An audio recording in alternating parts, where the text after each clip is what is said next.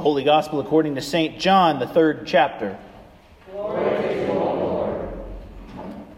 Just as Moses lifted up the serpent in the wilderness, so must the Son of Man be lifted up, that whoever believes in him may have eternal life. For God so loved the world that he gave his only Son, so that everyone who believes in him may not perish, but may have eternal life. Indeed, God did not send the Son into the world to condemn the world, but in order that the world might be saved through him. Those who believe in him are not condemned, but those who do not believe are condemned already, because they have not believed in the name of the only Son of God. And this is the judgment, that the light has come into the world, and the people love darkness rather than the light, because their deeds were evil. For all who do evil hate the light and do not come to the light, so that their deeds may not be exposed. But those who do what is true come to the light, so that it may be clearly seen that their deeds have been done in God. This is the gospel of our Lord. Praise to you, O Christ. Please be seated.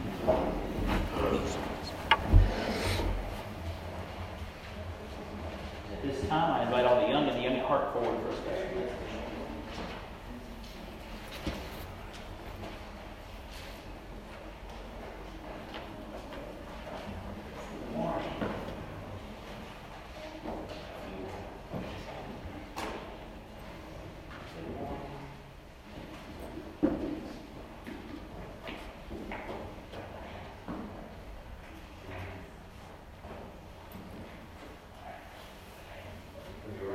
This morning, I'm going to do a little bit different. You normally ask questions. But this morning, I think we're going to teach everybody out here something. We've got a nice captive audience that are listening. So we're going to teach them a Bible verse, okay? So repeat after me. We're going to learn it ourselves, and we're going to teach them, okay? Repeat after me. For God so loved the world, he gave his only Son, that whoever believes in him will not die, but will have eternal life. Very good. One more time. Then we're going to teach you. For God so loved the world, he gave his only Son. Whoever believes in him shall not die, but have eternal life. All right, now, we're going to see if they've been paying attention to what the teacher is. Okay, right? So repeat after me. For God so loved the world. For God so loved the world. He gave his only Son. He gave his only Son. That whoever believes in him. That whoever believes in him. Shall not die. Shall not die. But have eternal life. But have eternal life. Very, very good. Let's give him a round of applause. Now will you pray with me? And repeat after me, please. Dear God, we thank you for loving us. We thank you for sending us Jesus. We thank you for eternal life. And all God's people say, Amen. Amen. Thank you very much. You back your seats. As long as the pastor doesn't trip over the wall.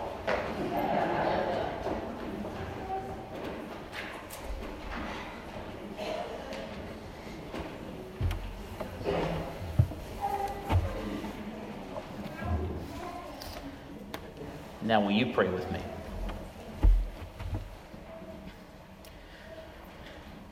Gracious God, for these gifts we give you thanks, that you gave your Son to us, and that in his being lifted up, we see the fullness of your glory.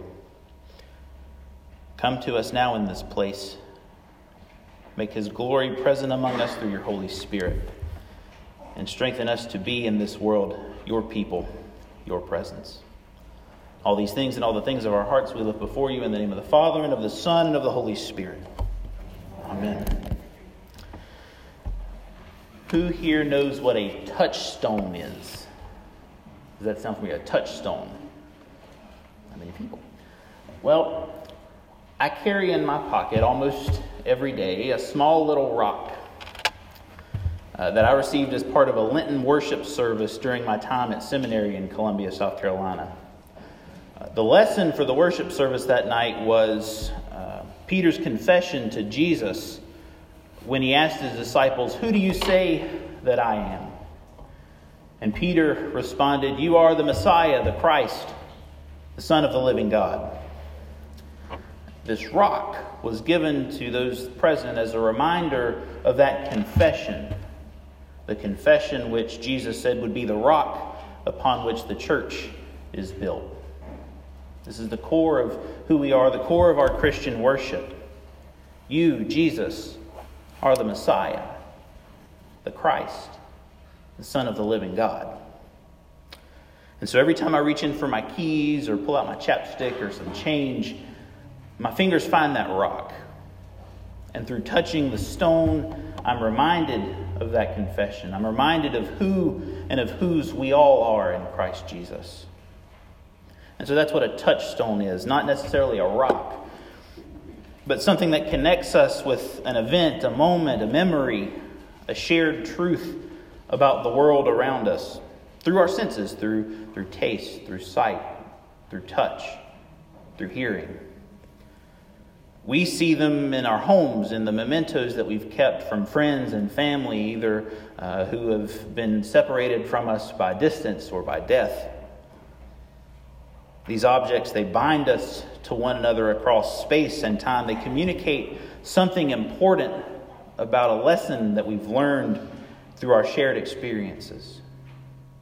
We may have or use touchstones for various things, but what's common among them is that they connect us with a very specific event, a very specific moment, a very specific memory that conveys a very specific meaning, a very specific truth. Yes, those things are interpreted differently with time, depending on the way that the world is moving around us, but even still, that same truth is conveyed, new and refreshed each and every day as we return to it. This is what God gave the people of Israel as they wandered in the wilderness. In our first reading from Numbers, Israel was plagued by poisonous serpents because they had complained that God had brought them out of slavery from Egypt and sent them into the desert, where they suffered with lack of food, with lack of water, with lack of shelter. They complained that God had delivered them from slavery and were plagued then with poisonous serpents. But then God gave them a gift. A serpent lifted on a pole, a sign and a reminder of their suffering, a sign of the damage that sin does in our lives, and a sign of the God who takes that sin away from us. The psalmist this morning uses song and poetry to connect the people with their shared history. Our psalm this morning encourages those whom the Lord has delivered to give thanks to the Lord, for he is good, for his steadfast love endures forever. They cried to the Lord in their trouble, and he saved them from their distress. He sent out his word, and he healed them and delivered them from their destruction. Let them thank the Lord for his steadfast love, for his wonderful works to humankind. And let them offer thanksgiving sacrifices and tell of his deeds with songs of joy. Jesus gives us another touchstone of the faith in our reading from John 3 this morning. For God so loved the world that he gave his only begotten Son, that whosoever should believe in him shall not die, shall not perish, but shall have eternal life. This is probably the most well-known verse of Scripture, not only in all of Christianity, but throughout the world. It's been called a summation of the gospel, the greatest word spoken, which clearly and effectively communicates the nature of God, Jesus' mission here on earth, our relationship with God through faith, and the promise of an eternal, complete, whole and holy filled life. We see John 3:16 plastered on billboards, held up high on signs in parades or at sporting events. stitched on the back of clothing and stuck on the rear of the car bumper in front of us in traffic. So what does this verse of Scripture have to do with the lifting up of a serpent? We use John 3:16 as a touchstone of the faith to point us to what it means to be Christian, what it means to be a follower of God. Unfortunately, though, it appears that due to overuse, we and the world around us have lost a piece of our understanding about this verse, which ultimately waters it down and makes John 3:16 sound like empty words to a lot of people. But before we get into that, an observation. In my time with you during the call process at the meet and greet here in August, some of you said that what we as a faith community need is to be equipped with the gifts and the power and the strength to communicate, to witness to this shared faith that we have with more than just our works, but with our words and the ways that we relate with other people throughout our day-to-day life. And identifying that need is important, not just for this faith community, but for the church as a whole. Talking about our shared faith, carrying on conversations with people about why we come to church, why we believe what we do, why this is important. Those are difficult things to share in the world that we're living in. In the workplace, at the store, wherever we run into people, it's almost scary to even mention our beliefs for fear of being fired or accosted for imposing ourselves on someone else.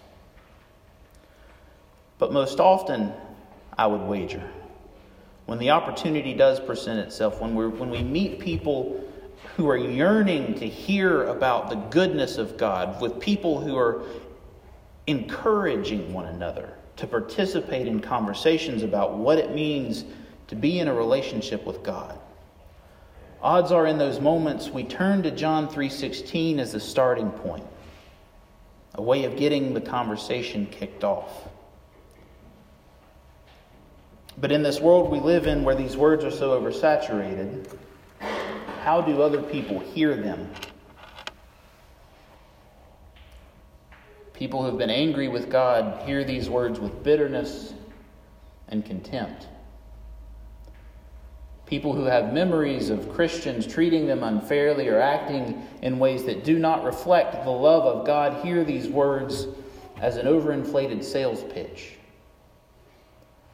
People who question God's loving kindness in their lives, who doubt God's presence for them, when they look at the world that is broken and hurting and suffering, hear these words as empty, maybe even a lie. And in some ways, maybe even the way we talk about John 3:16, maybe people are right to think those things. When we talk about God loving the world so much that He gave us Jesus, His only Son, we immediately go to the cross. And in many respects, rightly so. But the way we talk about that, God gave His Son to die for us. That doesn't sound like a loving God. God who would kill His own Son. But returning to the text this morning, all that we have here is that in God's love, God sent Jesus to the world. God gave Himself to us so that those who would look upon Him, who would trust in Him, who would be in relationship with Him, may share the blessedness of eternal life. We read that as God gave Jesus over to death. But all that it says, what it really says, is God gave Jesus to and for life. Throughout Jesus' life and ministry, He worked to heal the sick and suffering, to feed the poor, the hungry, the multitudes gathered on the hillside. He rebuked the powers of evil that plagued this world. It was that mission of life, of healing, of wholeness that caused others to look at Him, to question their own power, to complain about what God was doing in Him. It was this mission that bred their anger and prompted them to plot and kill Jesus. There's our connection with the serpent. The serpent lifted on a pole was a touchstone for the people of Israel. They were reminded of their sin and reminded of the God who invited them to turn to him for forgiveness. God had given the people of Israel freedom from slavery, and they complained. God gave the world his son, and we killed him. God didn't have a hand in that. Only when Jesus was lifted up, only when he bore the marks of this world's sin, of this world's shame, of our own wrongdoing, was the world able to see the depths to which God truly does love us. A love that endures suffering, that endures pain, that endures the sinfulness of this world as an innocent man, to proclaim for us a word of love, a word of peace, a word of forgiveness, and yes, a word of judgment. And the judgment is this: John says that the light has come into the world and people love the darkness more because their deeds were evil. We, the people, destroyed God's gifts.